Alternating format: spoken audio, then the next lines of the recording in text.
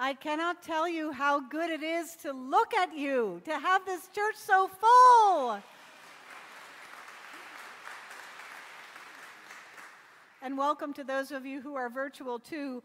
But I can't tell you, we've been through such a long pandemic, and preaching to empty pews is not the same. So thank you for being here. The pandemic has sped up a process that was already happening in American culture and across the Western world. We are not looking at the end of Christianity, by no means, but we are looking at the end of Christendom. We are moving into what I would call a post-Christian world. A world where Christianity is no longer the norm, nor is it even understood.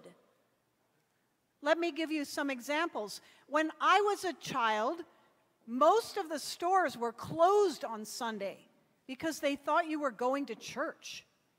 A friend of mine at breakfast this morning said he remembered that on Good Friday, the local liquor store on the corner in his town would close from noon to 3 because Jesus was hanging on the cross so nobody could have a drink. This Good Friday, after our 3-hour service, I walked outside.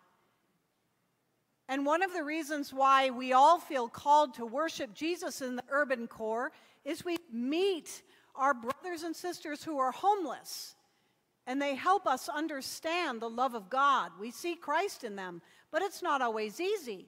And I'll tell you, I've been asked for money, well, more times than I can count. And sure enough, this guy came up and he wanted me to pay for his bus ticket. So we talked about it and he seemed legit. I helped him out, but then I said, "Tell me something, my friend. What day is it today?" And he said, "It's Friday." And I said, "Anything else about it?" And he said, "Nope."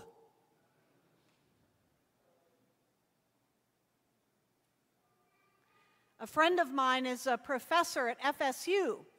She teaches religion. In her intro religion class, she told the class about the story of Jesus. You know, how he dies on a cross and rises from the dead.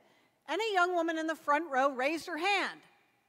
My professor called upon the young woman, and the young woman said, "That sure sounds a lot like Harry Potter."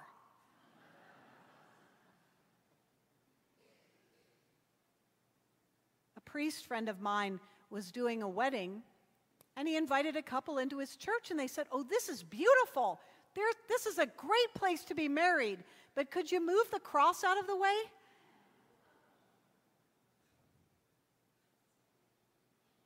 My friends, in this post-Christian world, the church will not be as large, but it will be made up of people who are faithful, of what I would call disciples, people who understand that God is a living presence in their life. People won't come to church to see each other's hats or to see what's going on in town. The people who will come to church will be the people who believe. But you, believers, are going to have to translate what is Christ and Christianity to the outside world. Like, why do we wear all these fancy robes? And why do we walk around in this beautiful building? We wear this fancy stuff because we are having the most big, most beautiful party known to man. Because we are celebrating the most incredible event in all of world history. And when you have a great, great party, do you get out paper plates? No, you get out your best stuff and you wear your most beautiful things because what you're celebrating is so amazing. And people out there, they may say, "Oh yeah, Easter, that's where you find eggs and where you all who love Jesus believe that you go to heaven. And I would say,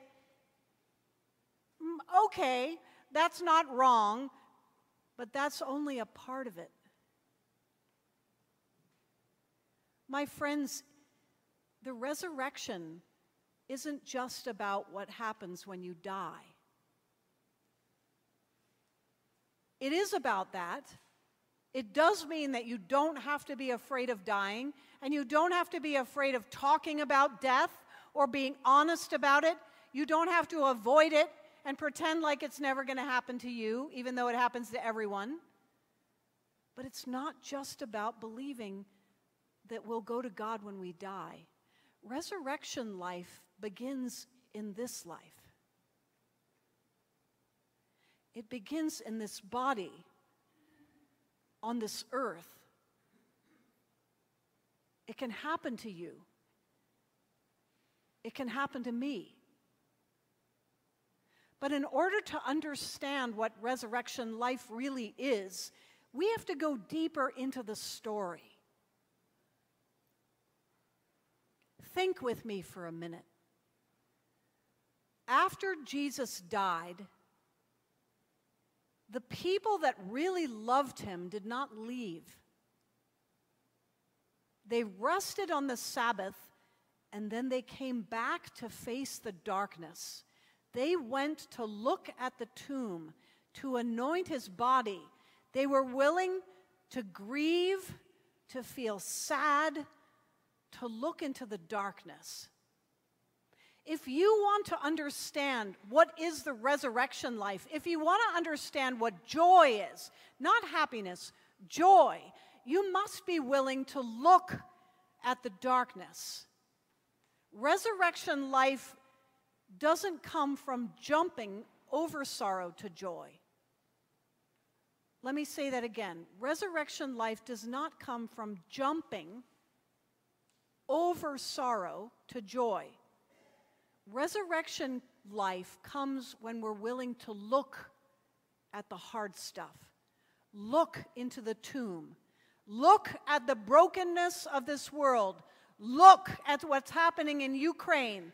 Look at what happened in the pandemic.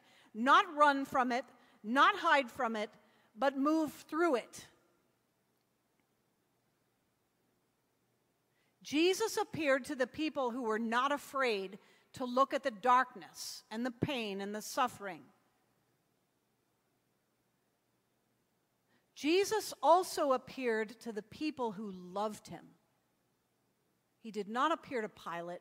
He did not appear to Herod. He did not appear to the Pharisees. He appeared to Mary, to the women, and to the disciples. Not that they got it right.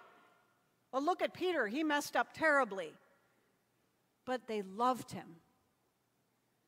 If you want to know the resurrection life, you have to love God.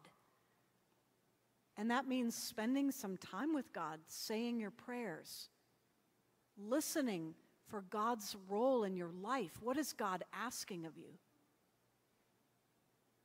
And then, if you love God and if you're not afraid to look into the darkness, there will be these moments that are inexplicable, these resurrection moments, I could call them. Like when Dr. Martin Luther King, he was sitting in his kitchen late one night and he had gotten a death threat phone call. He hung up the phone, feeling terrified, and he said that this presence of peace overwhelmed him. And he knew in that moment that no threat, nothing on this earth could stop him from preaching the gospel. That God loves us and all of us are created equal. That, my friends, was a moment of resurrection in which he walked into the resurrection life. He became part of Christ's purposes here on earth. Or take, for example, a simpler man like Bruce Barcelo, who's a member of this very cathedral. Bruce had spent the past 20 years working in the Ukraine, and when the war hit, he knew so many people, so he got on his laptop His friends were crying out for help for various things. Within 24 hours, Bruce had contacted some lawyers and businessmen, and he started a nonprofit. And he's funneled over $1 million into Ukraine for all these weird things, like a woman who had cows and would milk the cows and sell the milk.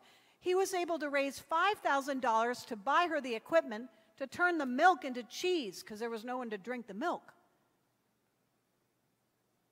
Or a man who turned his hotel into a hostel for people who were running and scared.